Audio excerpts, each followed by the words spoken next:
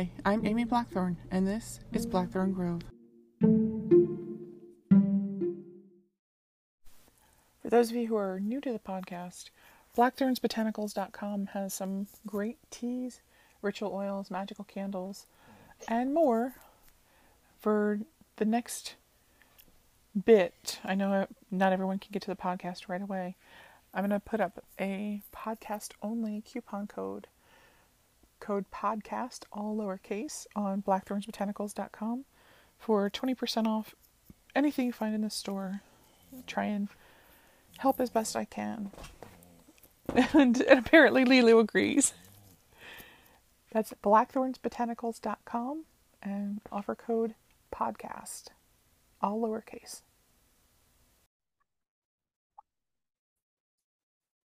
Hello, Hi. Grove. Oh my god. So for those of you who are just joining us, Mortellus and I have been talking for an hour and a half, and we just decided, you know what, we should record some of this for the podcast.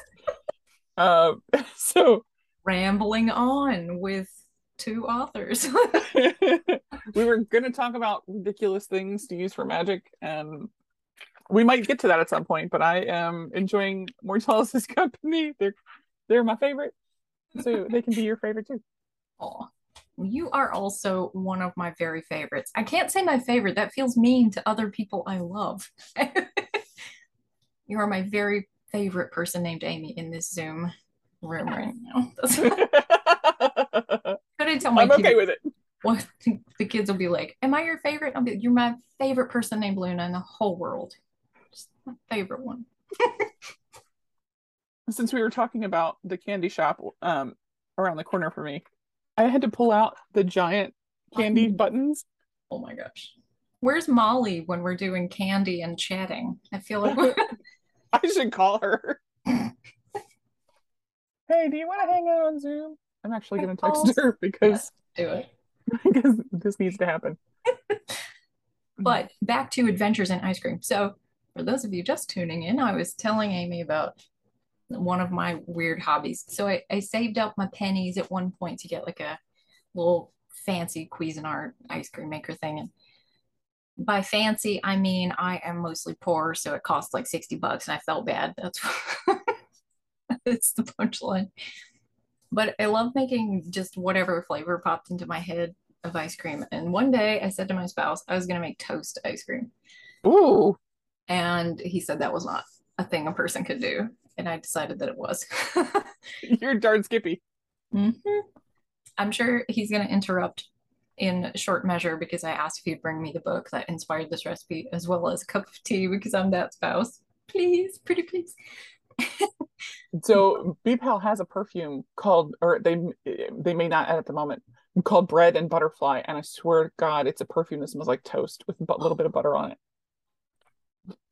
So there's this book I love that I found in a thrift store one day, a very long time ago, and I can't think what it's called. He's bringing it to me, but basically, it's one of those books from the 1800s that's like, this is everything you need to know forever. Here's a horse husbandry and also how to make brandy or whatever. Like I love shit like that.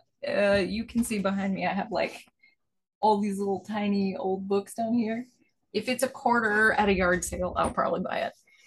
So I get my weird book home and I'm reading it and I'm enjoying my whatever wacky stuff. And he's telling me he can't find it. Nevertheless, there's a section in there that's called Cookery for Invalids. Okay. I know. And I read through this section and thought to myself, man, nobody wanted anybody eating these recipes to get better because there's this. And one of the recipes is toast water. You're to make toast and put it in a cup of hot water like it's tea and let it sit and steep. And then you strain the toast out and you give it to the and that's their food or whatever. I'm sorry, you're sick, Grandma. Drink some bread liquid. That's totally a thing. An old friend would swear that the best cure for a hangover was bread in milk, and then you just drink the milk, and it's like This is the thing that people do to My you on purpose. my grandma used to make something called a posset. You ever had a Mhm. posset? A posset is like it's warm milk and there's honey and there's whiskey, no small measure, and you take like a little cheesecloth or whatever, or not. It depends on the recipe. You put oatmeal in there, Mhm. and it's kind of like making overnight oats. They steep in the whiskey and the milk and get soft, but they're not most of the beverage. So you're drinking the hot milk and the whiskey and the spices and whatever and the honey, and you're also drinking this oatmeal, and it's sort of weirdly pleasant. And it's a thing you have when you're sick or whatever, and it's great. That But sounds awesome. yeah, they make special cups for it actually. Posset cups are funny looking little like mugs, but they have a spout on the side so that you can drink the liquid under the oatmeal.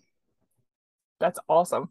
Yeah, it's fun. But so here I am thinking, how am I going to make toast ice cream? And I figured out, I thought of that recipe. It's like I'll make the toast, I'll steep the toast in heavy cream, and I'll use that to make my ice cream. And I did, and I swirled it with jam because I wanted like jam and toast. And I remember my spouse being so fucking mad about it. And I, Because it was good or because it was awful? because it tasted like toast. He didn't think I could do it. But I took pieces of nice toast and cut it up into croutons basically and tossed it in a little sugar syrup in a pan until it crisped so that it would be protected from the ice cream. And I swirled it in. It was great and wonderful. And then I never made it again. Summarily forgot about it.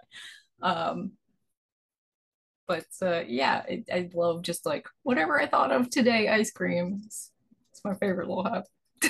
That, that's fantastic. I was looking through uh Michael's keeps sending me these texts saying, "Hey, come and buy all our crap because it's Halloween and we want your money." Because everybody knows that that's really all I do is I buy the Halloween stuff and keep it up year round. So I'm looking at they're having a 40% off sale. So I'm scrolling through the little list of things and they have spine candles. It's just like a section of vertebrae into like the shape of a taper. I love that stuff. And meanwhile, I'm like, those are not anatomically accurate. I Well, can't. neither is the octopus with vertebrae for arms, but I'm okay with it.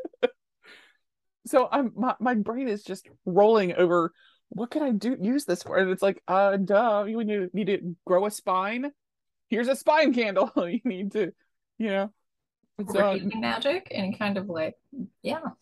my bones are crap. I need magic. Yes, absolutely. Millie agrees with us. Did you hear that? She's No, wearing her she's wearing her rubber ducky pajamas, and I won't let her outside to roll on the mud in them. one of my favorite sort of Halloween decoration things is anything made out of bones that shouldn't have them. or or the wrong bones. Look, it's a spider made of bones. Oh no. I always tell myself it's just like a really bored and lonely necromancer working with what they got, you know. I just have a lot of femurs and I'm gonna make a spider today. Yes. These will be my friends. There's a I play tabletop role playing games. You know this about me, but for your listeners, there's this creature called a necrophidius that you can fight in the monster manuals, and it's basically just like a snake made out of a bunch of leftover bones and stuff with a human skull stuck on top, which I think is the funniest shit ever. Everyone else goes, "Oh, ew, creepy," and I just think it's funny as hell. That's also In the background, you can hear my lovely spouse bringing me a cup of tea. This is the wonderful person who drew all the cute stickers we've all been mooning over, Joseph. butts. Butts, moth butts. Cutest moth butt in history. Cutest, indeed. Indeed. I won't put him on the spot, but he's back there. He's hiding. Yeah, I don't know where. But, yeah, I'm excited about stickers. They're fun. You're coming from the printer soon, so basically any new orders will get them when they come in next week. But Nice. very excited. I just think it's hysterical that people are like, "Ooh, Mothman is spooky." I just picture Mothman as like a rosy moth with the little pink and yellow fuzzy butt. That's not a scary moth. I cannot think Mothman is scary and also know the little bit of lore that the tip of their penis glows. That's very fucking funny to me that Mothman has glowing eyes and the tip of their penis glows. Imagine that in the dark, just like I thought glow in the dark condoms were bad enough. Just this bobbing thing coming at you, but no, just the tip. just the little tippy tip. This is just very funny to me. One of the fabulous humans that I am magically responsible for is loves cryptids, all the cryptids. And so when I was at the West Virginia Pagan Pride 2 weeks ago, the Mothman Festival was also happening in Flatwoods. So a bunch of the vendors had some crossover. I totally bought her Mothman earrings. I texted her, I'm like, would you wear Mothman earrings if I bought them for you every day? She said, Huge. Ashley says, I will wear them every day. And so I have to mail them to her. You remind me after this. I'll make sure you get a Mothman sticker for your friend. Oh, that would just make her whole life. Yeah, And it would remind me to mail out the earrings. I always try and have fun stuff. I don't know if you experience this, but it's like when you're an author and it's this weird sort of position where you're sort of like, even if you aren't already, which I know we both are, it's kind of like being clergy for the community because we don't really have that kind of structure Mm-hmm. and I think there's this tendency to take folks like you and I really seriously, and we have this image, and that's who we are, and it's all very wise and important. But I really think that people should know unequivocally, without a doubt, that I'm an idiot. That I love really aggressively stupid things.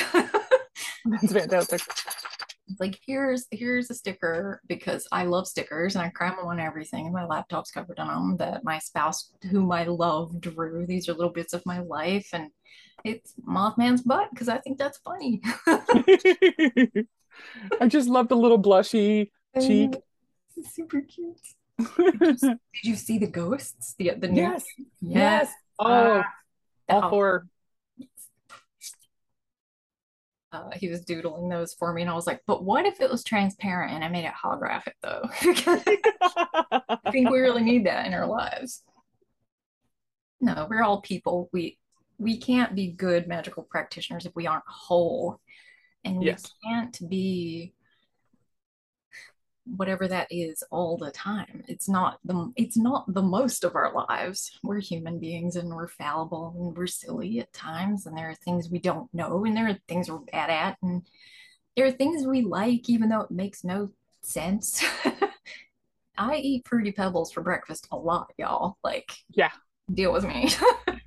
I desperately have, since the beginning of the pandemic, I desperately have wanted to make Rice Krispie treats out of Fruity Pebbles just because I can. Yes. Yes, yes, yes, please. I had to explain to someone the other day that Fruity Pebbles are not all individually flavored per each color, and that's the smell that you get. I'm like, no, that's just bergamot flavoring because it's cheap. Yes, correct. It tastes fruity.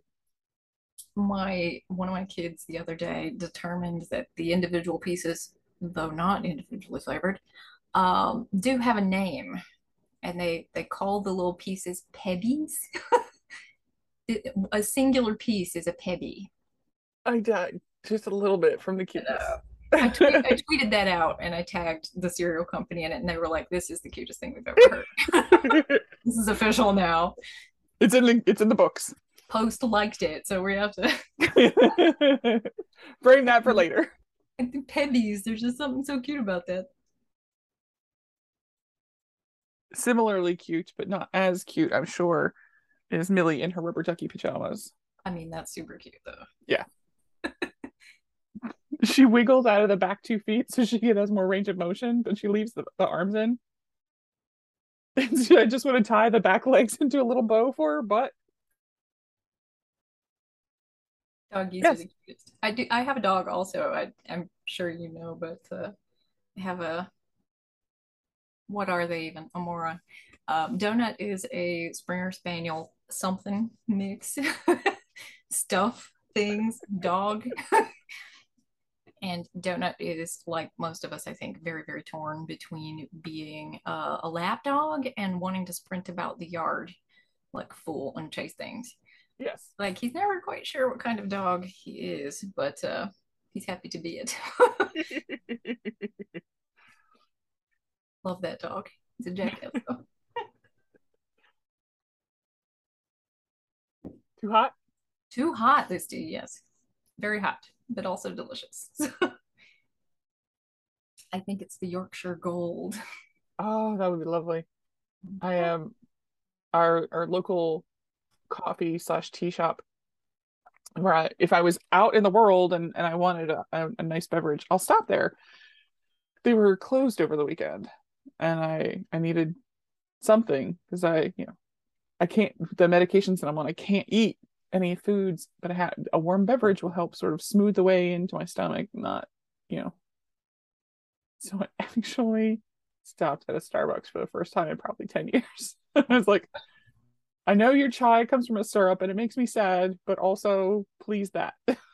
And so I had it. It was like, okay, I feel better about this. Their chai makes me sad inside, but Yes. it's there and it exists sometimes. Yes. I totally gave up on Starbucks after they refused to acknowledge death care workers during the Yeah. pandemic. Yes. Oh, I had forgotten about that. You know, they they were providing coffee to everyone helping on the front lines, but they specifically excluded death care workers, even though everyone listening, morticians are healthcare workers. We are classified as healthcare workers. We are emergency response personnel. We are, you know, last responders, we joke, but we are healthcare, statedly. Absolutely. But they chose to leave us out on purpose, singled us out, which is ridiculous. Why? Why can we not have 6 ounces of terrible coffee on like the worst day of our lives? Please, okay, thanks.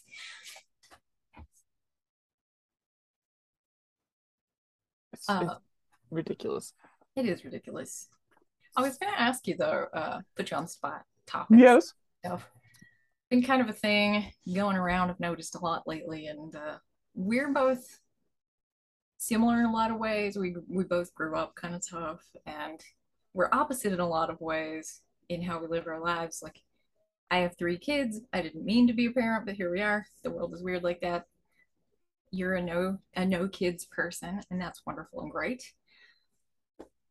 But I've been seeing this dialogue going around where a lot of people are talking about kids like I don't even have words for this. It's the way people are talking about kids online. It's like, Oh, it's awful. oh God, I can't even make words around it. It's the worst thing I've ever seen. But Because they think it's funny to torment small children. It's like, okay, you don't want kids, that's fine, but right, why are you just the worst person ever?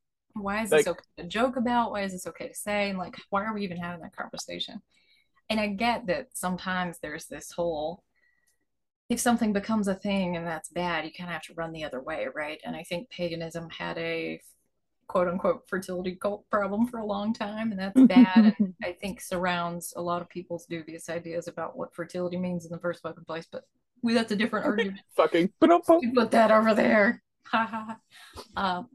Yeah, and that's broken, and we have to deal with that. And then I think went hard the other way, where we have this whole faction of people who are like, yeah, but no kids forever, and that's great, and kids are awful, and kick them on the street or whatever. Why? Why are we doing that to human beings? I honestly think that it's a response to the generation before us being so awful and refusing to go to therapy and taking all their trauma out on us. And it's like, Mm-hmm. the unresolved trauma about your stuff is still unresolved trauma. Like, go to therapy. Don't want kids, that's fine. But holy cow, tormenting children in public because no one's looking, like, why? Why are you a person? It's so painful to see sometimes, and it's like, and it leads to misunderstandings and problems and things, because it's like you hear something like this, like, I don't even care if that was a joke, that's the worst thing I've seen today, because I grew up with all this cruelty. And Yes. and even if kids aren't for you and you can't stand kids and you hate them. And that's all of that is fine as long as it's your thing. Right. Don't take that out on somebody else. If you hate cats or whatever, that's cool. Don't be mean to them. Yeah. That's crimes. That is, yes, that's literal crimes.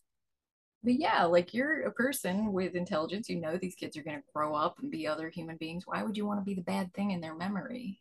Hmm. On purpose. On Oh, like by accident is hard enough, but on right, purpose?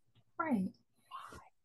And it's just Why? this, it's this thing that I just see just sort of stewing and simmering in the background. It's just like this sort of meanness, and then we have fascists camping out in different traditions, and that's also garbage. Some days it just seems too much. That break Yeah. out fruity pebbles and try to forget about it. Absolutely, because I mean the number of open circles, we'll say, that make zero plans for people who have children, like it still should Oh, be considered. I know, and it's like it shouldn't be recent history that for the first time a congressperson was able to bring their nursing infant onto the floor of Congress. Like that only happened for the first time very recently. Yeah. And it's like, how many events do we have where it's like kids are not allowed? And sure, we all want spaces free of kids, but you are inherently shutting people out when you do that. Like anyone nursing, anyone with small kids, the economically depressed who couldn't have childcare, Hmm. particularly, harming people of color, single mothers. Like you're really kicking diversity in the teeth when you do things like that. Yeah. Even if you're saying, oh, well, our event is free, that's great. But Yeah, yeah, yeah. how are they supposed to participate? If you That's why I like the the idea of Pagan Pride Day is because most of them have a dedicated area for children and it's a free event. If you can donate a food item, fantastic. But those communities are not excluded for lack of financial options. Right. And I often volunteer for the kids areas, so teach something or do face painting and that kind of stuff. I love doing that. But yeah, we got to find space for including the next generation of people, because what are those kids going to grow up to be in our community if they've been Excluded their whole lives. their whole lives? Yeah, it's really a Uh, tough position. I have a friend who I've known, goodness, since I was probably 15. We met on the on the bulletin boards at Wicca.com, the Celtic Connection, in like 1993. Um, and she wound up leaving paganism because she, um, without intending to, became a parent.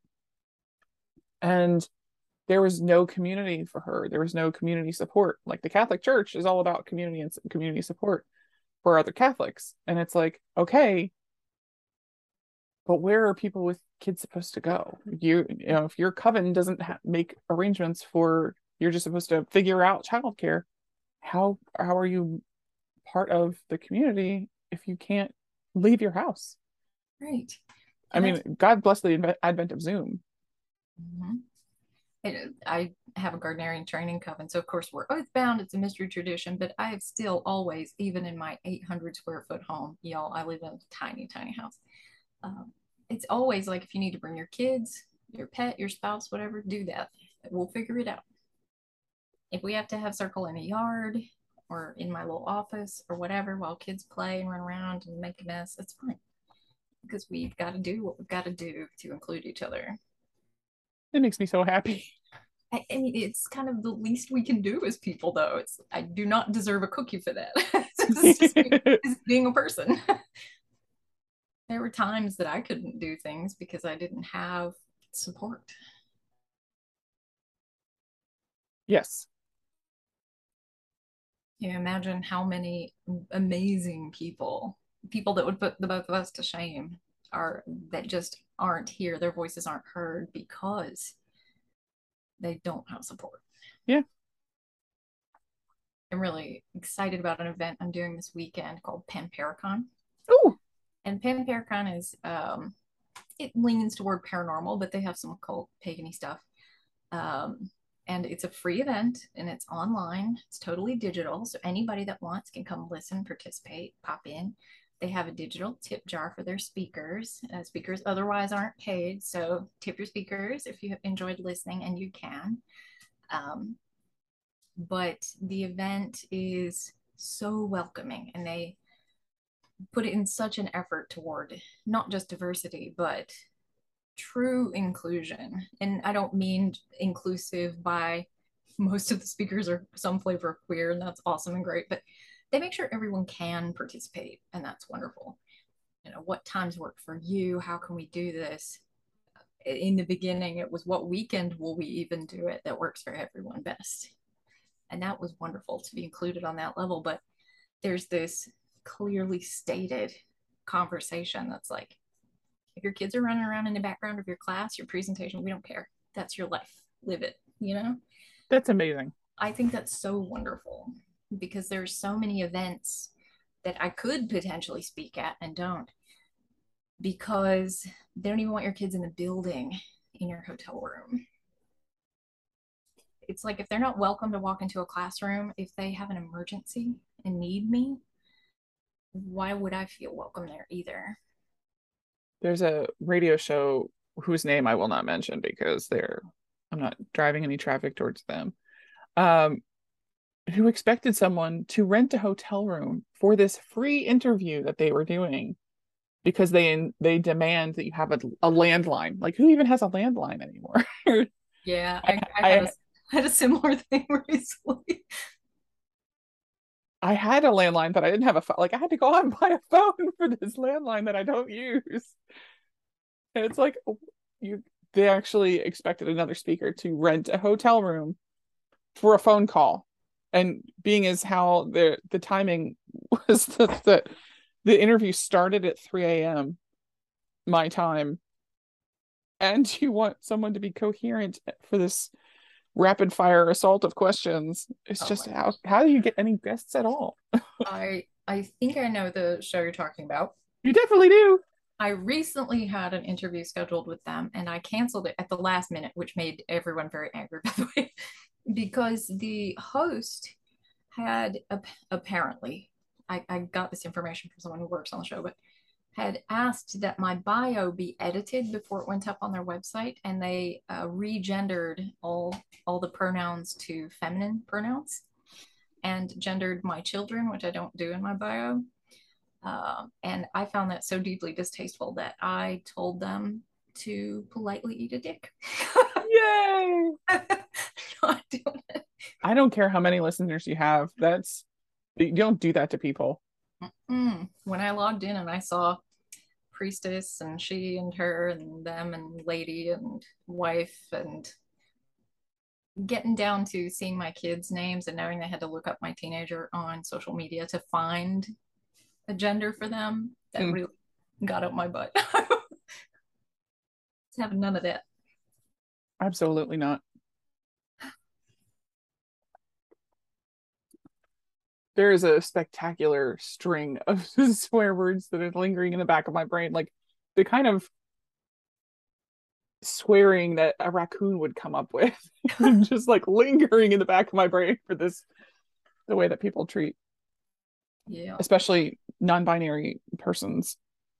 It just makes it curls my hair.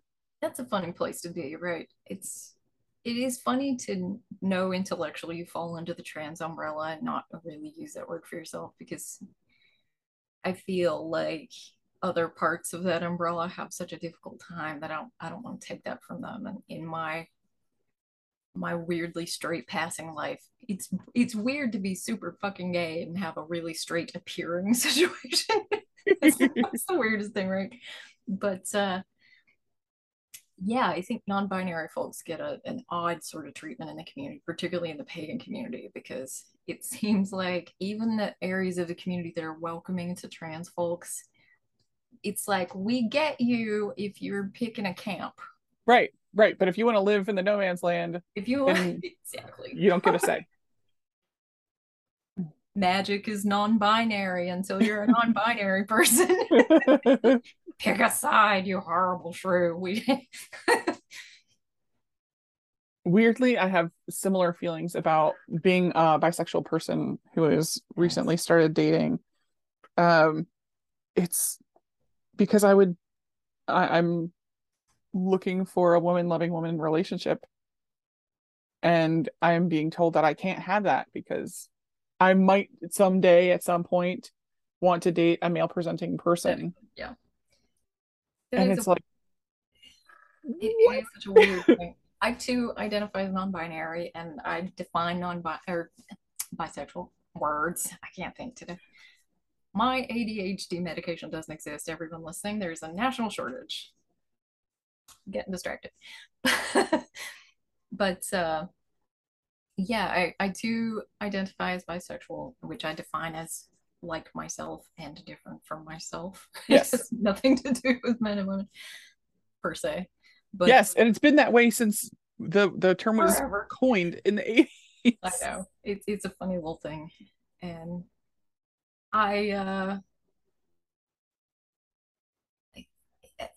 I'm trying to find words to frame up the experience, but it's really weird to be non-binary and bisexual and polyamorous because there's this assumption that you are always the wrong thing for someone. Yes. You're bisexual, so you're flighty, or you're not really gay, you're just playing around or whatever. If you're non-binary, you're some dubious thing that nobody quite wants. Um, and being polyamorous, if you're married, everyone assumes that you're like some kind of unicorn hunter or something, like you're just seeking a threesome for your marriage or whatever. No, I'm an entire person separate from that. I have a whole life. For those of you playing the home game, we just literally did the same hand gesture at the same time. No, it's like I don't get it. And I see poor Matt and Devin and Storm and Chaz post about it all the time because they're some of the most wholesome polyamorous people in the community. I love them Yes. all. But yeah, Carry them in my pocket. it's weird how people think that polyamory isn't real somehow. Hmm. You like everybody's jealous and horrible. It's like, no, some people actually just, are in tune with themselves and each other and love each other wholly and fully as they are and everything else. Yeah. Or that somehow you'll find the right person and settle down forever with one person. It's like, I did the married thing. That's not where I'm at. No, thank you. I found a right person and I love them and I married them and I have babies with them. That doesn't mean I'm incapable of loving other people. And that is so weird because no one, literally fucking no one, would ask you to pick a sibling or a child or a A pet, friend. a friend. You can just have the one though. You can only have Forever. one person forever. Everything else is fake. And to kind of fall into that mindset, I don't know, it devalues every relationship in your life. It Yes. says nothing is real but this one thing. And Hmm. I hate that. And it's supposed to be above everything else in your life. It's super gross. It's pretty gross. Yeah. And my spouse and I read the Khalil Gibran Hmm. poem each other on marriage when we married. And I really love that as a definition for relationships. Be like the pillars of the temple, which are, they stand together, but they are separate. It's almost like the chuppah at a Jewish wedding. And it's just the most beautiful thing. I feel like this is a lot of effort to put on one ceremony, but it feels like um so dear friends were married and I was lucky enough to be invited to the wedding. And it just felt like that, seeing community and family and friends hold up the chuppah for this beautiful couple declaring their life for their community, was probably one of the most beautiful things I've ever seen.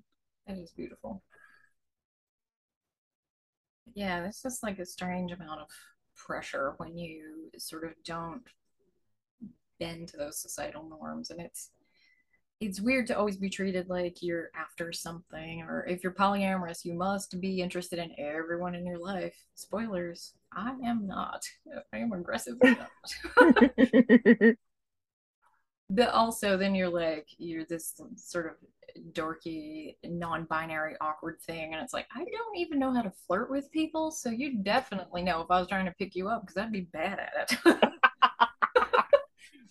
For having a genuine conversation, I'm fine. When I get real awkward all of a sudden, guess what? Yep. I cracked one of those. Well, if this doesn't work out, and if you're, still unmarried in 30 years, you can move into our basement and whatever. And someone sincerely took that as me hitting on them and got very upset. I was like, I genuinely don't know. Does that sound like hitting on you?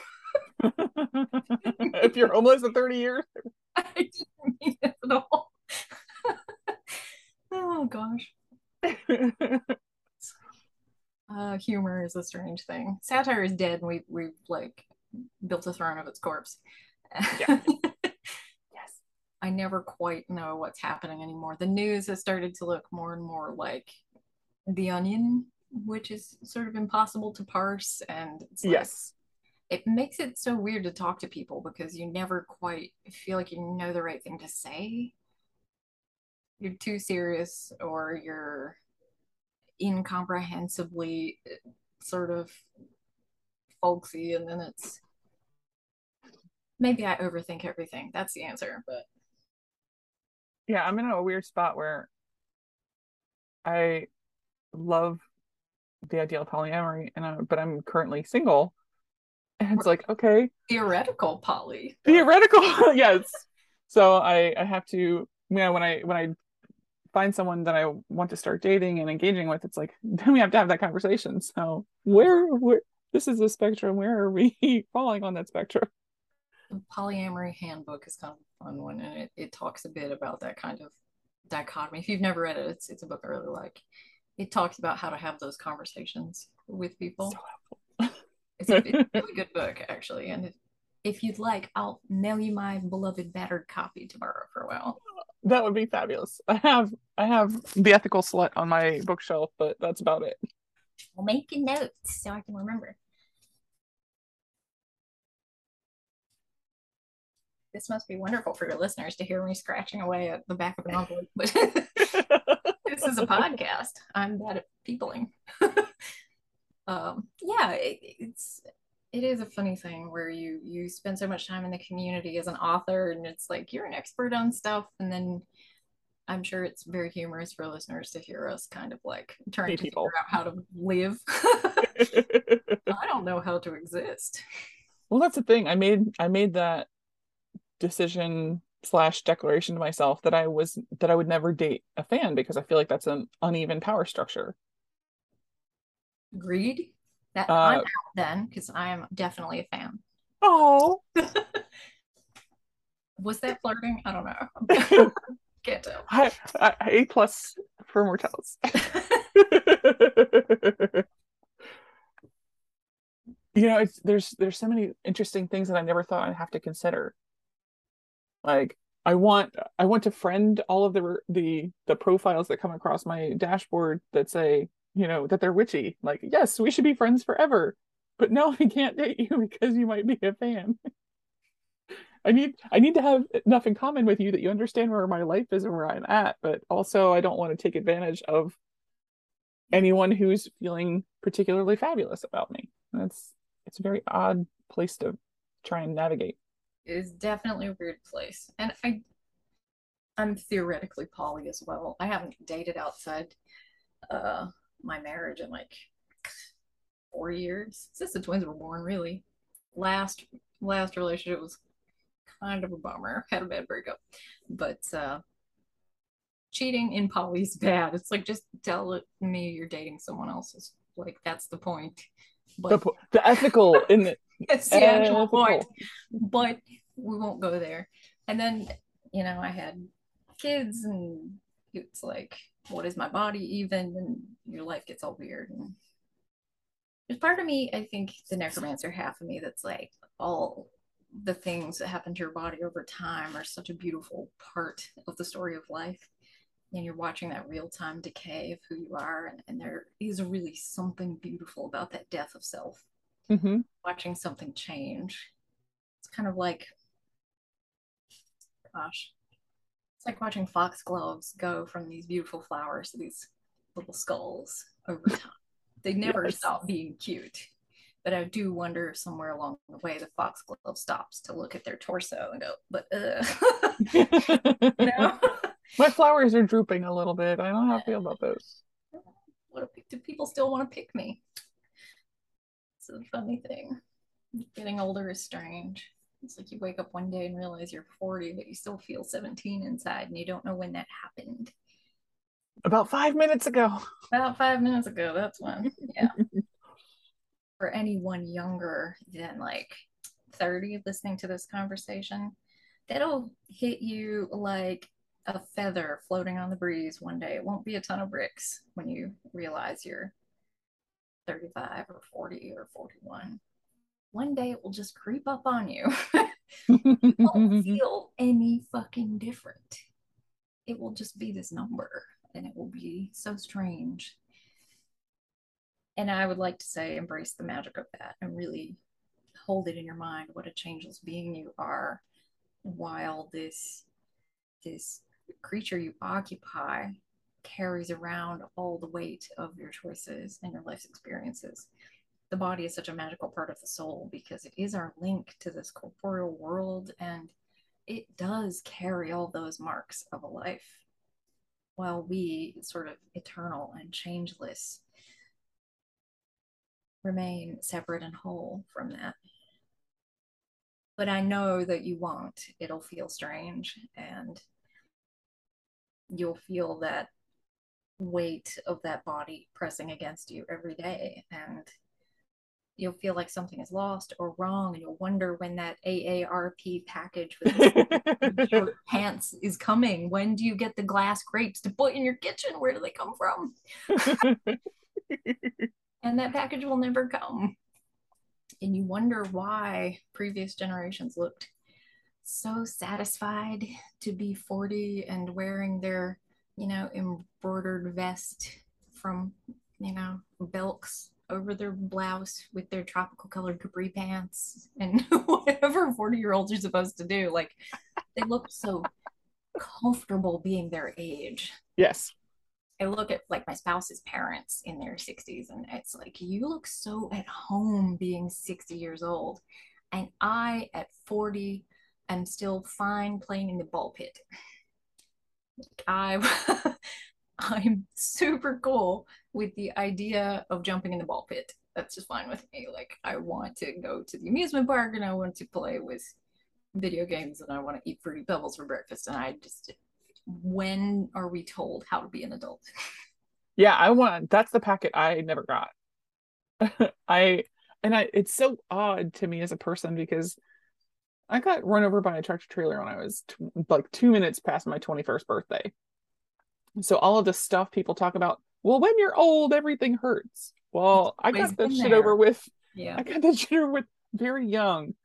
And so I didn't go out and party in my 20s because I was in a wheelchair. Like I was in a lot of pain. I was told I'd never walk again. I spent my 20s recuperating from a life-ending event. And so these just awful people who are like, well, you think you hurt now, wait till you're old. And it's like, you have no idea what breaking every single bone in your body feels like. But I guarantee you, I hurt more than you do. And it's not the trauma Olympics. Like, you don't get a gold medal for having it worse than somebody else. Right. Stop being a dick.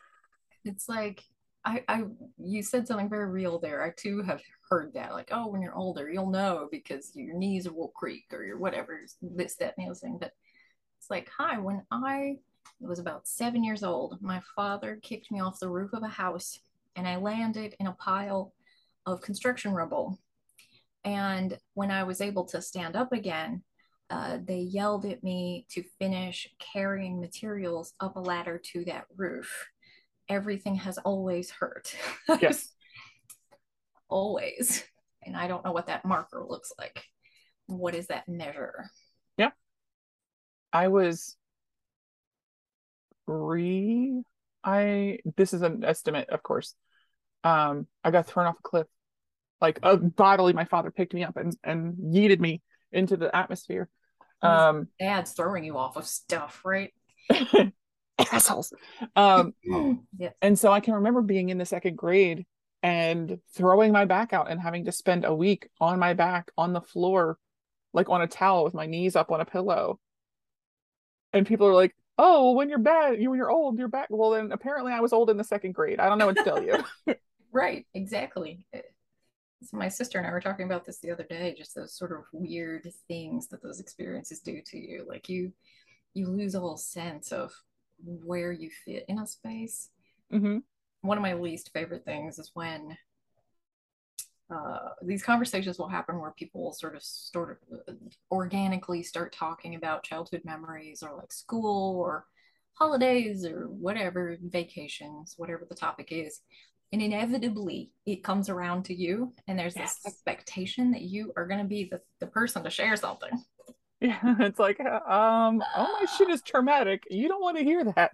Right? You either awkwardly say nothing or you contribute something you think is fine until everyone's faces start changing. And they say, I'm sorry. Yeah, you get the pat on the shoulder, like, oh, honey, I didn't realize that was, you ruined the occasion, or the mood has come down. Yes. This is what I can contribute. Trauma. I think growing up like that sort of dooms you to a lifetime of customer service voice, if that makes sense. Yes. You're Oh my sort of God. always performing, fitting in anywhere, which is weird. This is a weird thing. What are you supposed to do about it? It's just, you just get through each day the best you fucking can. Yes. I think that's gonna go on my tombstone. That and she smelled good. Like done. So Kane swears that he's gonna make sure there's a whiteboard on the back of my tombstone so he can write Amy quotes on the back of it. I love it. Oh man, that's a fun. That's a fun thought. Is what your headstone will be. I want to be cremated. I don't want to be buried. Uh, Yes. but I would like a cenotaph. It's one of my favorite words. It's a marker where someone isn't buried. There are lots of those in the world, but I always wanted. It's in my final plans or whatever. But I want a bench donated to a local park, Yes. and I want a plaque on it. And kind of my only requisite is that the plaque has to say that I was a witch. Um, One is kind of thumbing my nose at the local community that has treated me fairly well poorly, but I really just want to become whatever that legend is, because like I want teenagers to dare themselves to sit on the witch bench at midnight on Halloween or something. Like if you say that person's name 12 and a half times, they show up and say, Mort. what the fuck's wrong with you? And Here's a sandwich. Have a good whatever. night.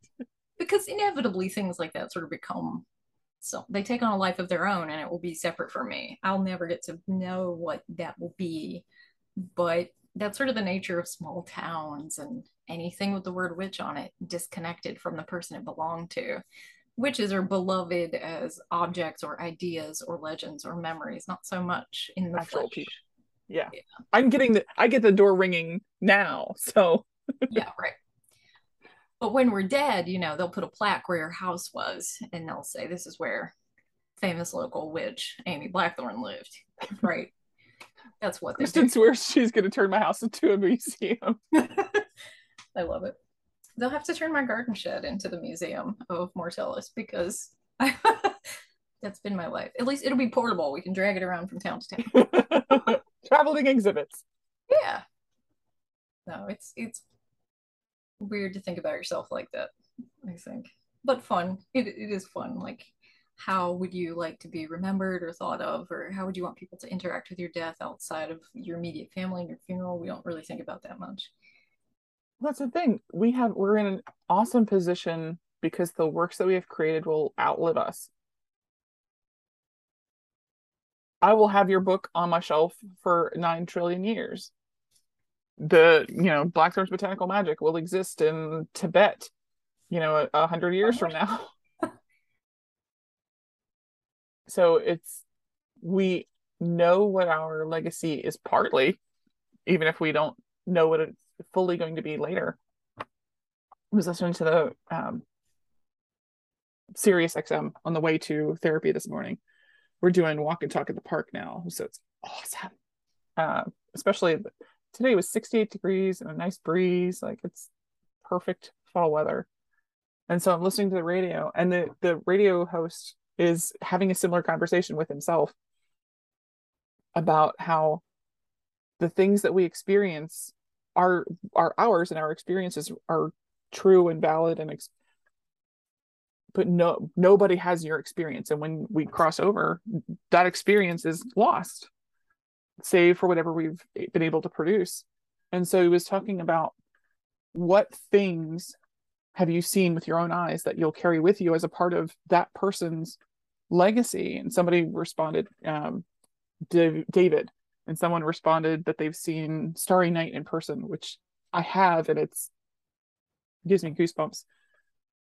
And my response was, they're talking about these incredibly well-funded, huge museums that are world famous, and these singular arts that are immediately recognizable even by small children. But I had something sort of the opposite of that. There's a little museum in Baltimore, just a stone's throw away from the Inner Harbor on Federal Hill, is this museum called the American Visionary Art Museum. And it's like a museum of kitsch, and I love it. The exterior of the building is mosaicked in cobalt glass and mirrors. There's a 12-foot tall egg made out of, it's a disco egg. It's just mirrored glass mosaicked onto this giant egg that's sticking out into the parking lot. It's awesome. And like John Waters has a permanent collection in this museum. And a few years ago, I went. It was a complete lark. I just decided I was going that day, and I went. And they had the most incredible, beautiful exhibit that I will carry with me to beyond my grave, I'm sure.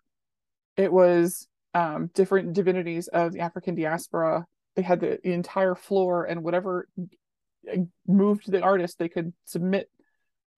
And so there was an 8-foot tall La Sirene made out of sequins. Like, I cried thinking about this exhibit. It was the most beautiful thing. There was somebody took an antique bed and made a diorama for Urzuli Freda out of found objects, like just littered around Baltimore, and made the most beautiful art out of it. And I get choked up thinking about this art that someone has created, and they will never know the impact that they made on me as a person because we don't know each other. But that's the stuff that lives beyond tomorrow. Yeah. There's this quote that I love. I love it enough that it's on the homepage of my website. But as we all die, the goal isn't to live forever. The goal is to create something that will. I think that's something people really misunderstand about necromancy. Yeah. As a type of magic. It's not about reanimating the dead or resurrecting the dead or bringing things back or keeping things forever. It's about moments. It's about appreciating the decay in which we live and looking back across life and seeing how moment to moment it changes. And necromancy is about what we leave and the stories that we tell and how they can bring someone back for a moment. When we tell a story about someone we love, we have resurrected them for those that are listening in that second. And I think that's really precious. Yes. And we never know what those stories will be. We really don't.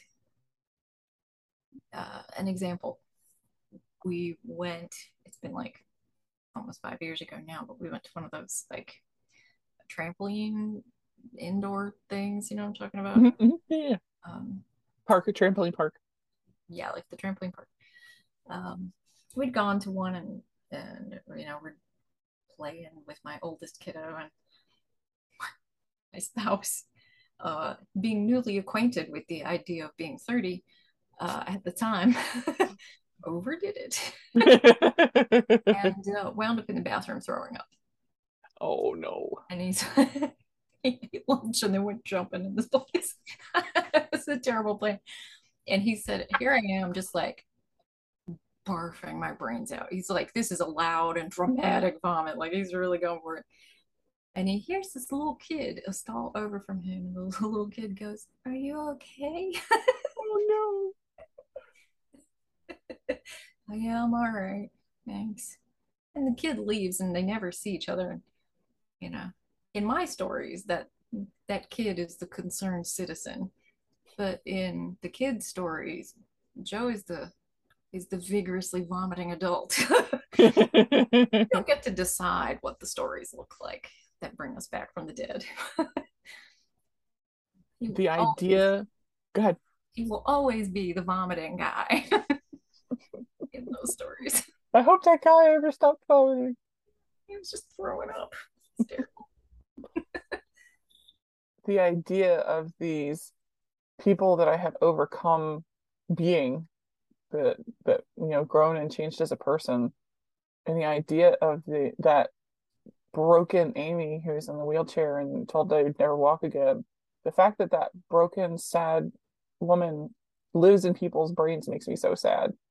Yeah, I get that. I do sometimes wonder what bit part I've played in other people's experiences and how I've passed through the story of their own lives, and you just can't know the answer to that always. I mean, you get Yeah, these, even if you could ask, you're just never going to understand where it is. yeah, we get these passing glimpses maybe of what we've been, but it's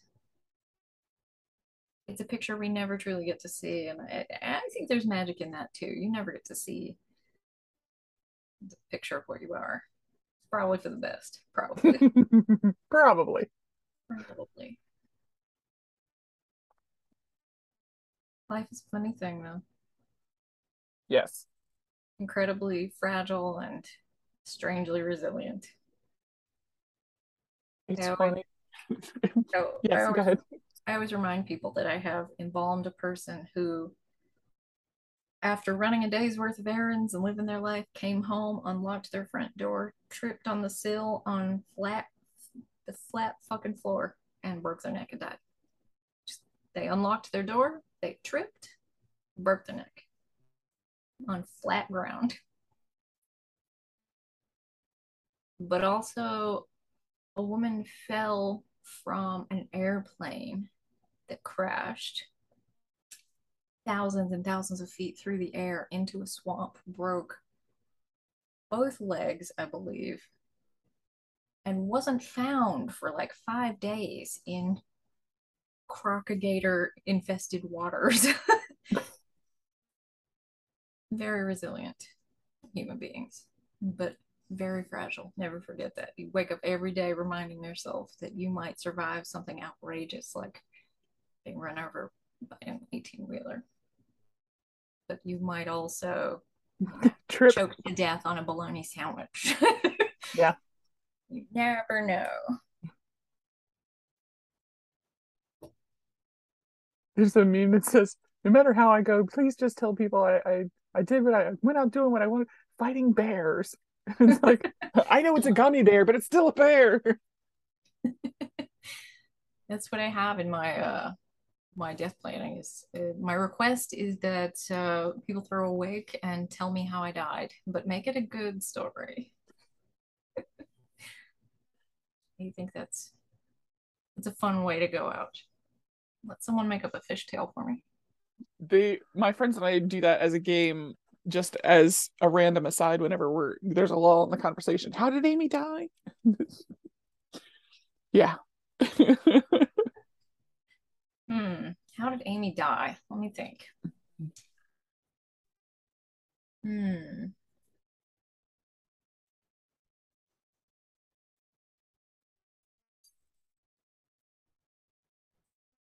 I'm not study on this one. I have a funny story to tell about that. I actually broke my hand. I broke two bones in my hand hugging someone once. A little So overeager. yes, they moved to Florida. They stayed there for probably a decade and they moved back. And the day that we went to hang out for the first time since they moved back, that you it was my friend Eleanor's place at that point.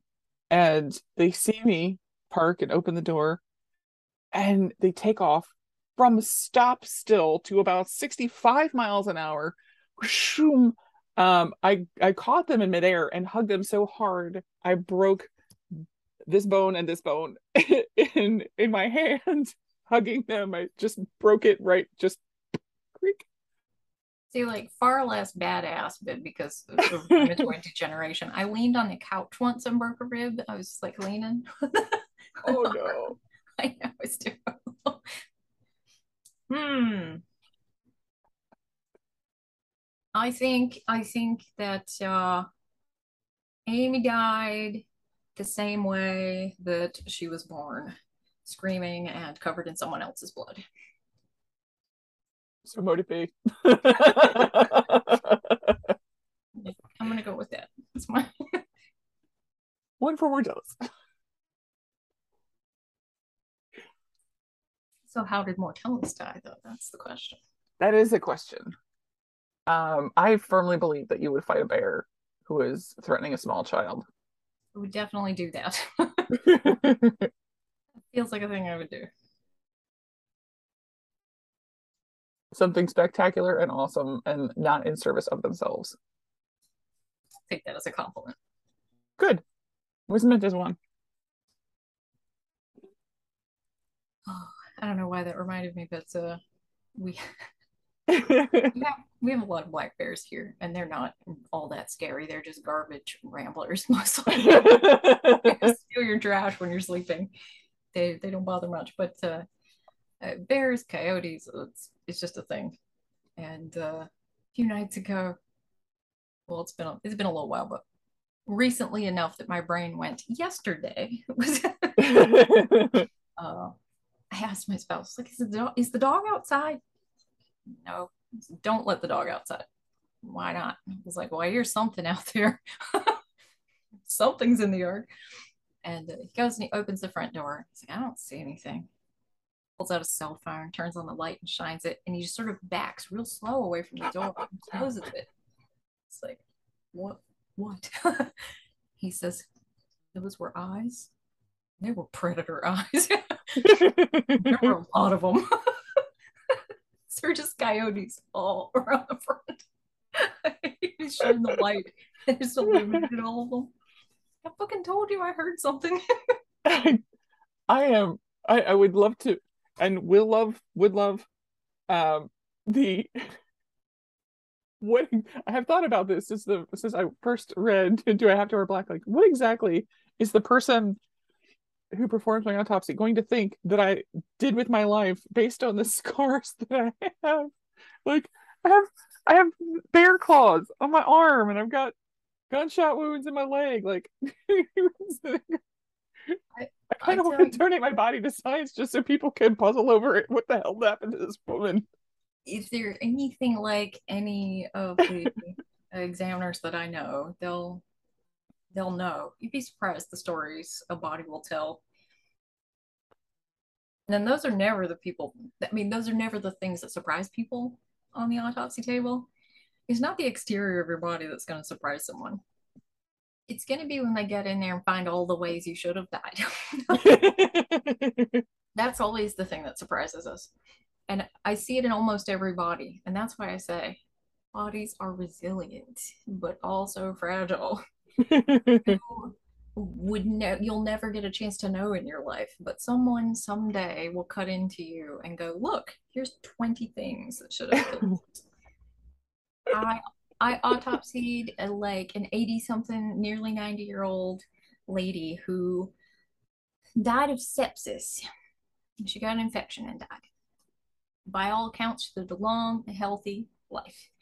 But no shit, had like 5 things going on that should have killed her years ago. Like, you just ignore this your whole life. Like, you got like a gallstone the size of a golf ball blocking your duct. It's like, is that a tumor? Yes. How did you just keep living? You did.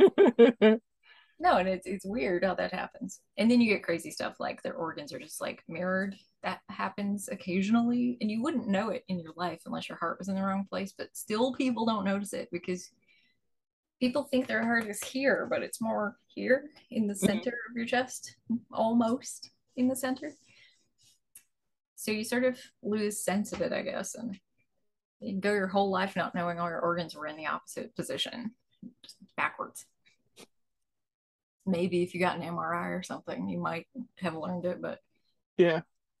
One of a character in a book that I love, one of the heroine is actually has her organs reversed. And I'm sure at some point this will be somebody tries to stab her heart and she'll be like, "Ha, bitches." yeah, it's in the wrong spot. And it's amazing the things we just don't notice about ourselves. Yes. I had this experience recently. For those playing the home game, I am a chimera. It's pretty rare, but I am two humans in a trench coat. I absorbed a twin weirdly when I before I was born. Usually that's very benign, but I share a lot of meat and also genetics with them. Cool, fun. Anyway, uh, I spent my whole life not knowing that my weird mole was a nipple. So there's that. And it's pretty obviously a nipple. I'm just an idiot. I work with bodies and I didn't put that together. But recently I was having an ultrasound of a vein. I got all paranoid that I might have a clot. So I talked my doctor into scanning it. But after several minutes of making quizzical faces at the screen, the tech calls in another person, come back out and they look at it a bit. And so your entire circulatory system on the left half of your body is doubled up. You get two of everything. And you can see that exteriorly, and I just never noticed. Like nobody at home can see this, but see the vein here? Yeah. Right, right.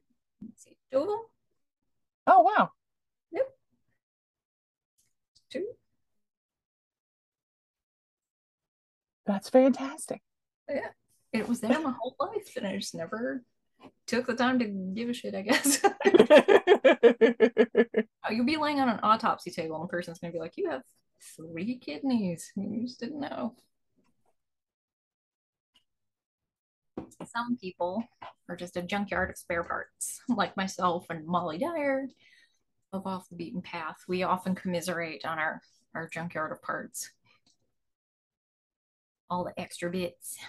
My high priest jokes that I'm held together with baling twine and duct tape. Yes, I feel that. Absolutely. I got a few. I had a few things that are holding me together that I would rather be rid of as well.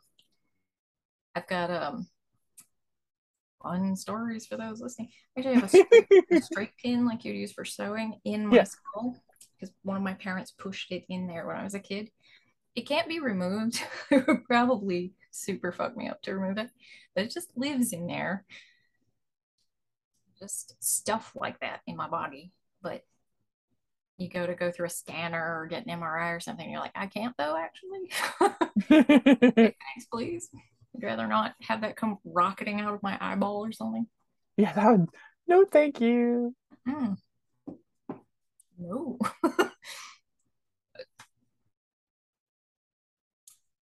Necromancy. Everything's necromancy. If you think about it Yes. for more than 5 seconds. I had to go and get an MRI because I damaged my elbow. And so I'm trying to figure out how to get into this positioning that they want. They want me to go in Superman style, just arm over my head and arm tucked under my boob, and then this over here, and that arm doesn't straighten anymore. It's held again, duct tape and baling twine. There's like a plastic cap in there, so it looks sort of elbow-ish. I mean, the scars are pretty wicked from the events, and so they're standing there. The two techs are standing there debating on how to get me into the machine with my body mechanics the way they are. And now I am standing in front of you. I am still a person who can see and hear you. Um, and they're arguing over whether or not I'm allowed to get in the MRI because I still have metal parts from failed experiments. I was fucked up enough that I was medical trivia for a while. Like there are pictures of me in medical textbooks, uh, and a couple companies actually had to change their policies. One of them being Bonnell. They make the O ring with the wings that they use for knees. we used it for my elbow. And so it's in textbook somewhere. I was going somewhere with this. Oh, there's still metal in my leg. The doctor who put me back together, it was a like a 10 to 12 hour surgery just to put my parts back where they go. He's a back surgeon. His whole bread and butter is putting backs together. And so what he did is he took this little mouse shaped battery about the size of the end of your thumb, and he got permission from whoever was giving permission at that point, because it wasn't me. Uh, they got permission to implant this battery in my leg and run a wire to one bone and a wire to the other bone to get the bones to grow back together, because there's no bone in there anymore. It's just gravel at that point. They're like, well, we'll give it a shot. And so they tried. It didn't work. It was a great plan, though. It could have totally worked. It was just too badly damaged. They actually had to go back and do another surgery, and that didn't work, and a whole lot more things. But they were able to take the battery back out, but the bone that was there had grown over the copper wiring that wired the battery to my bones. So there's still copper bits in there. Yikes. I had to stand there and argue about whether or not I was allowed to get in the MRI machine when they can see on the screen that I've had, 57 MRIs since then. I had so many x-rays I should have glow in the dark. And they're like arguing if this is possible for me to get in it. I'm like, you can see on the screen that it is possible because I got them here. They still had to call this poor guy at home to get permission to put me in the thing. Oh my gosh.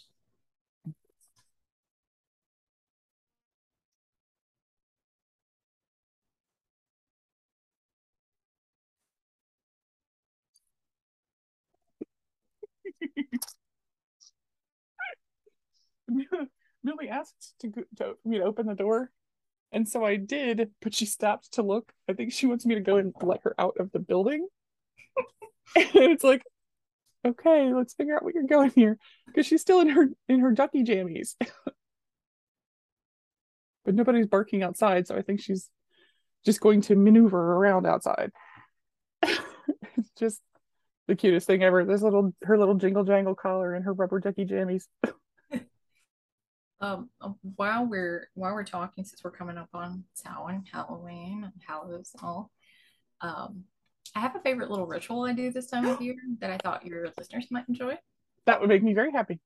It's an awesome Hallows ritual because you can do it as a group or you can do it all by yourself. So here's the trick. You dress yourself like you think your family would if you died. Go through your clothes and pick out the outfit you think your mom would put on your corpse. Put your high schoolist photo into a frame. Someone else is running this funeral, by the way. Find the picture you think they would put on the little side table. Which one is next to your obituary? Put that in a frame, put it on your altar, get a bouquet of your own favorite flowers, put it on the altar, box tissues, all that happy stuff. This is your funeral after all. Write yourself a eulogy. And for your ritual, sit down in front of your altar and light a candle, look at the picture of yourself, and you read the eulogy for you. Read That you would have written or that they're writing? That you wrote. Okay. Writing a eulogy about who you are and the life that you've lived and your accomplishments and the things that you've done. Really think about yourself in that context and read that eulogy like you're standing there at a funeral.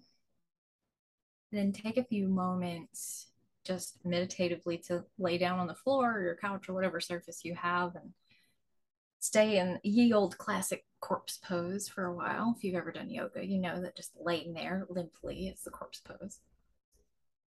Give yourself a few moments in that space, and when you're done with it, your ritual could be over when you blow out your candle, but it can be a really useful exercise to kind of think about what that looks like for yourself. And to write yourself a eulogy, I think can be really powerful work. So it's something I like to do every year at Hallows. It's so not just important, but impactful, because it's something I want to plan anyway. Something, I've thought of. I love the suggestion to update it at Yule. Not at Yule. I mean, at my Yule, maybe. But it's how to update your little death packet that you need. And what would it look like? What would it have in it? And it makes happy is the wrong word, but I feel seen because I'd be the one writing it. Mhm. Funny. It's not funny, and this will be like content warning for this episode, I guess, probably. But um, I'm a suicide survivor. Obviously, I talk about that kind of often, and one of the things that really keeps me going when it's hard, and depression can be a beast, even when your life is wonderful and happy, those moments still creep up. And one of the things that really keeps me going is that eulogy and updating my obituary, because I tell myself it's not cool enough. I really have a lot more I need to do. You know, that obituary would be much cooler if I could list my grandkids or like 5 or 6 more books. And, I had to keep working on it till I get it right. Exactly. And I find that sort of weirdly hopeful. Goofy, I know, but it's one of those things that kind of keeps me going. And yeah, I have my obituary, which I update often and keep it updated for myself in case I get dead. I have a little envelope on my desk labeled in case I get dead because I'm an idiot. I think I've mentioned, but I'll read it to you and your listeners if you want. I would love that. That would be very awesome. Then take that and use it to write your own. The obituary has a particular format, so it can be useful to kind of see what it is.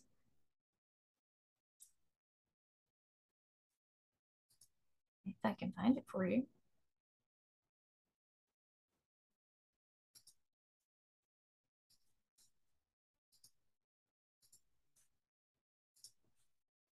Where is it gone?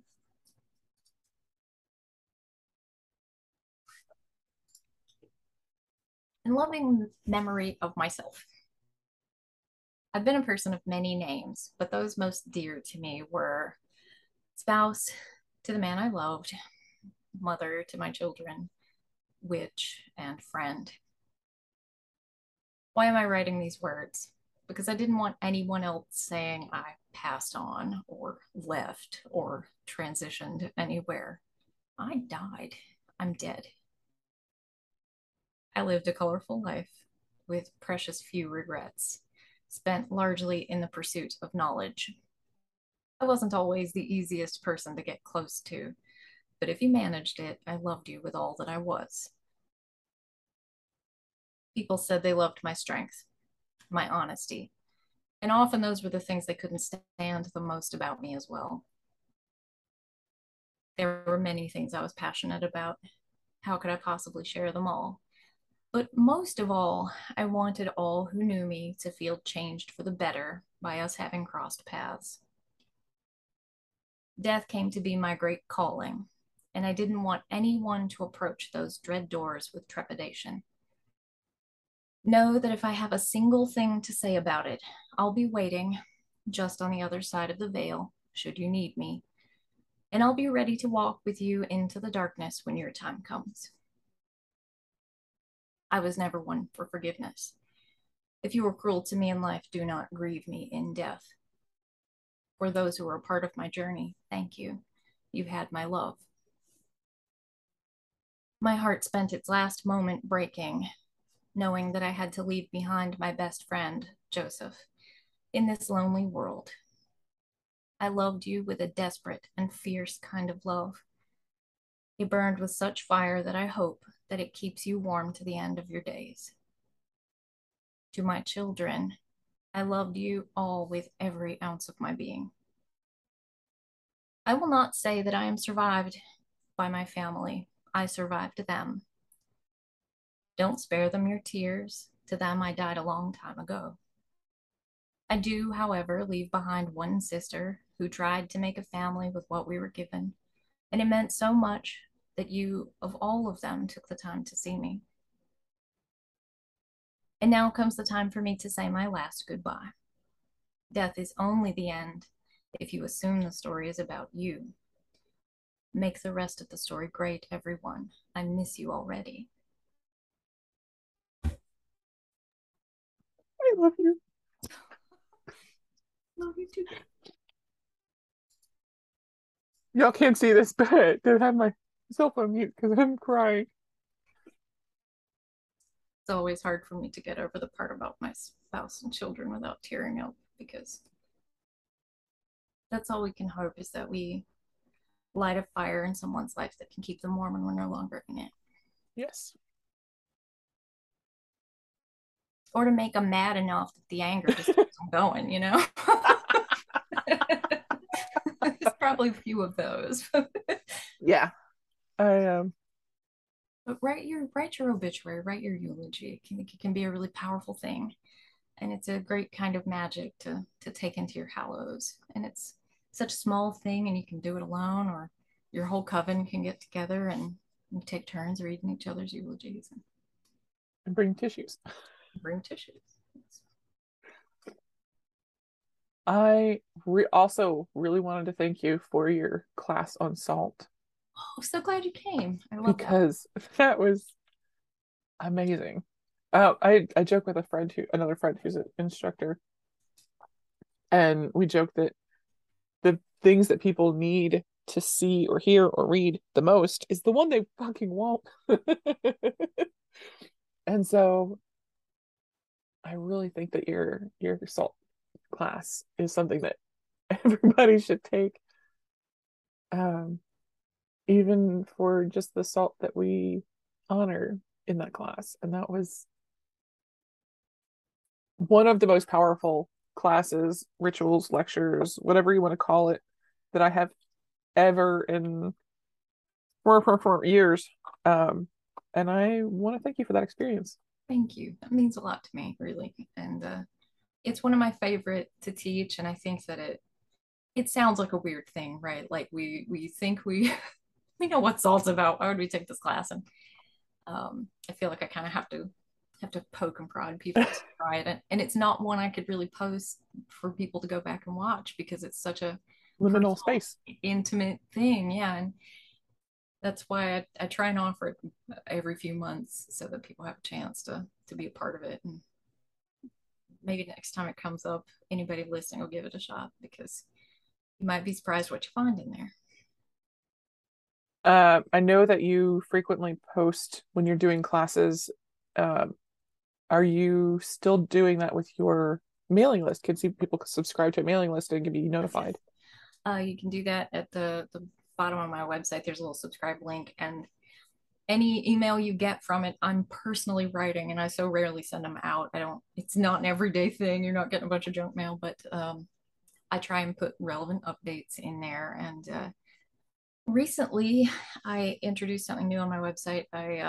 I've always made it possible for people to ask if there's something I have and you need it and you have a financial barrier, just ask me. I'll make sure you get it. But um, that in and of itself can be hard to do sometimes. So I did add some tiered pricing to my website. I've not quite figured it out for every item. It's a little quirky to get my website to agree with with the setup, but you can choose a price for the items you're getting, and um, the lowest tier is zero profit for me whatsoever. So anything over the bottom tier is income that I will receive for myself and my family.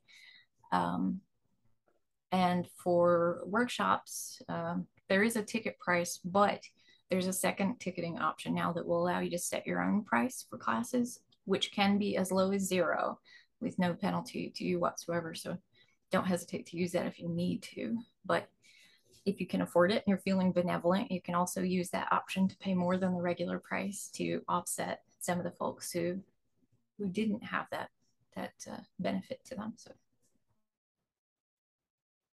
I have a couple classes coming up the next few weeks. Actually, aside from PanParaCon, I'm doing a workshop on the 14th of October. It's mediumship for non-mediums, so that's fun. And I do a spirit board class, which talks quite a lot about working with spirit boards by yourself, which I don't think we talk about enough. And that's coming up on the 28th. So fun stuff. And those are both Fridays. Yes. I just looked. Normally I do classes on Saturdays, but a few people had asked if I would do a Friday class, so I threw them in there to give other folks a chance to get in there. Fantastic. Yeah. Is And there a way for people to check you out on the Pan Paracon website or? yes, if you go to panparacon.com, and that's pan like a frying pan, and para like paranormal con, C-O-N, panparacon.com. And there's some links there to the schedule and so on.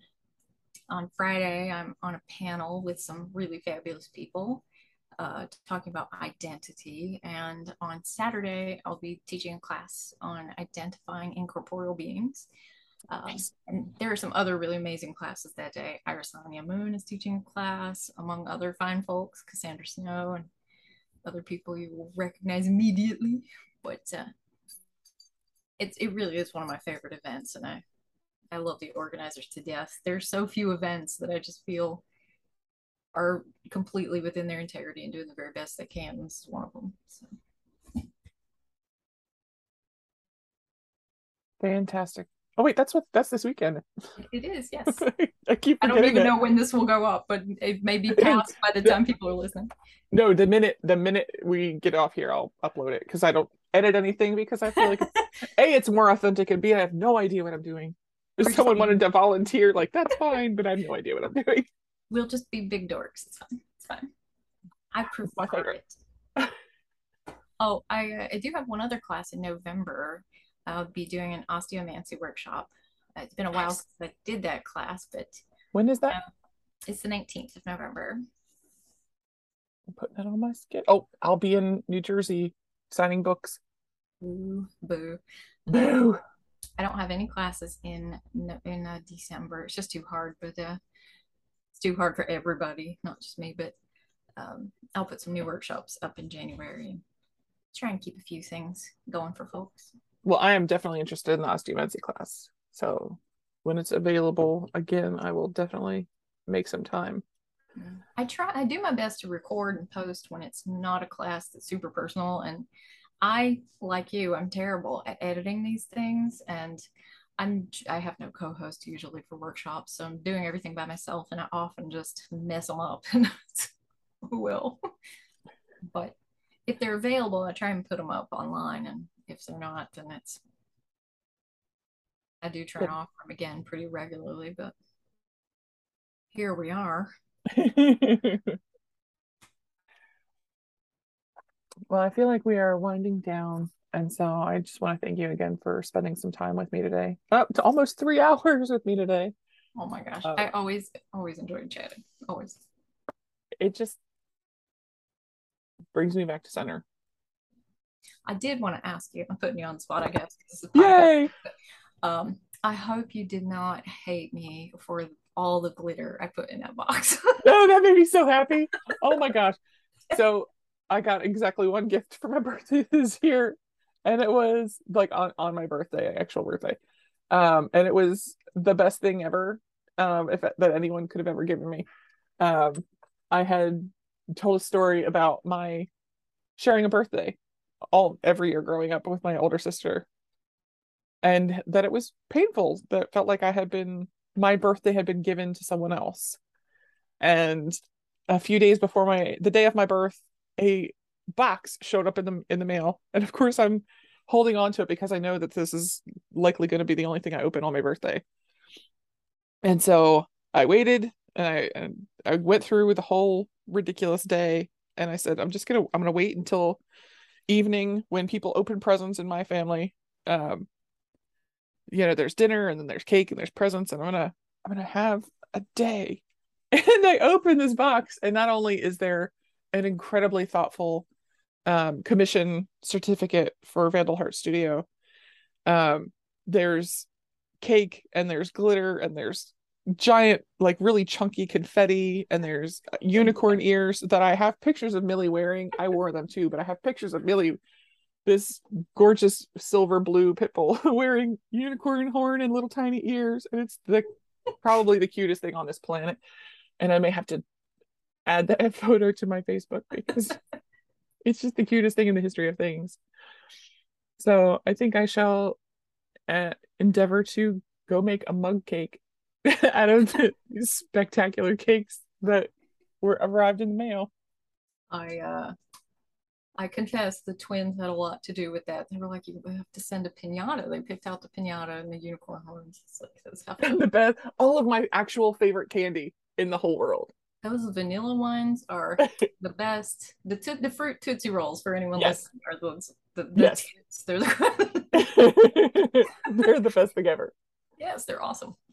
Yes, my the lovely Vandalheart is waiting to hear what you want. They're very excited, Deirdre, and yeah, spreading some love and art in the world. I thought would be fun, and I know birthdays can be hard. I've been there every year, every single year, and I was so delighted by the beautiful illustration you sent me and pretzels and fun things, and it's take that home with you, everybody listening. Send a card or something to somebody. It's such a delight to get something in the mail and be remembered, and it takes like zero effort.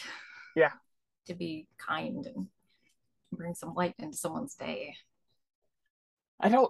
You're gonna have to help me because I have no idea what to ask for. It's like someone handing you a golden ticket and telling you can have anything you want. And it's like, but what do I want? I told my spouse that I would love to see him do like an avatar portrait of you. I think that would be super fun. Oh my God, that would be amazing. Yes. I love that trend of like commissioning an artist to draw you for your like avatar photos on websites. Yes. I think that's so fun. And we don't do enough in the world to support artists generally. So anything that just encourages people to think about that kind of thing, I think is great. It's fun. That'd be amazing. Yeah. It could be anything. It could be a deity illustration or whatever you wanted. A moth with big old booty. The peeking over the shoulder with the little like being very silly right now for everybody. Yes. I might have to ask for permission to tattoo that on my person somewhere. Yes. 10 out of 10 would do. So it says, oh, what did you do in Salem? Oh, I got a tiny little Mothman tattooed on my person. It's a little butt. Got a big old butt. Oh my goodness. Might I say to your fabulous listeners that I'm always so honored to be here, and it's a pleasure to chat and be a part of what you're doing. It's so funny because we do so many podcasts to promote our books and whatnot, and it's so lovely just to be able to sit and talk and be a person for a bit. Agreed. Because there are so many really lovely podcasts that you never hear from again. And it's like, yeah, I wonder how they're doing. And it's getting to check back in with you makes me so happy. Yeah, I think that's fun. And let's start that trend, right? Like, yes, let's do some conversational kind of things. I love hearing those are the ones I like to listen to, really. It's people rambling on, just being themselves. I think that's even it's human and it's real. And yeah. I those of you who are listening, we joked about inviting Molly Dyer to come and visit, which I did. I actually texted her to say, hey, do you want to come and hang out with us? Sadly she is indisposed at the moment, but I did say we would say wonderful things about how loved she is and make her feel awesome and seen and heard and felt and all that beautiful things. Molly is fantastic. I always enjoy being on the show. She never fails to bring out the actual worst in me. Just like, if you want to hear me being ridiculous, that's the place to go. And so, in honor of your salt class, I just had a little nibble of the salt that I used for my altar space for that class to remember some of the awesome things that we shared. That was very nice. Here, I'll do the same. Yay! Oh, it's totally your fault, and I'm not even sorry. I ordered the pearl salt from yes. So at some point it will arrive, and I will send you a ridiculous video of me tasting the most magical salt on earth. It is so magical. I love that salt, and I don't know. I can't talk about it without going into like the whole thing, but I will save that for people who have the love and trust and desire to take the salt class, because I think that's probably one of the favorite parts. Yeah, it is. It's a really powerful thing if we take the time for it. So everyone listening, you gotta be there next time. Worth it.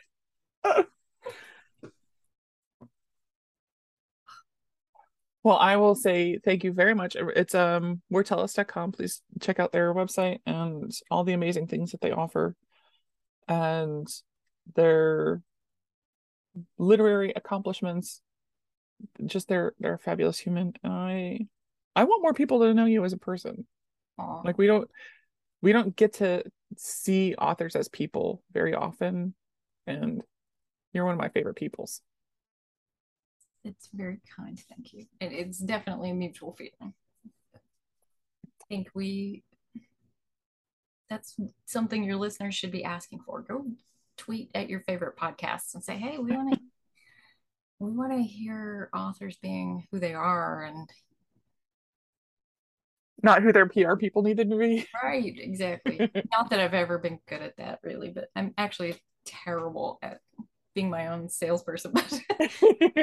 But but it's a thing, right? Like you gotta talk about books and talk about things. And I want to know what everybody's favorite cereal is, and I want to hear about the song you sing to your dog. Tell me that stuff. That's what I want to hear.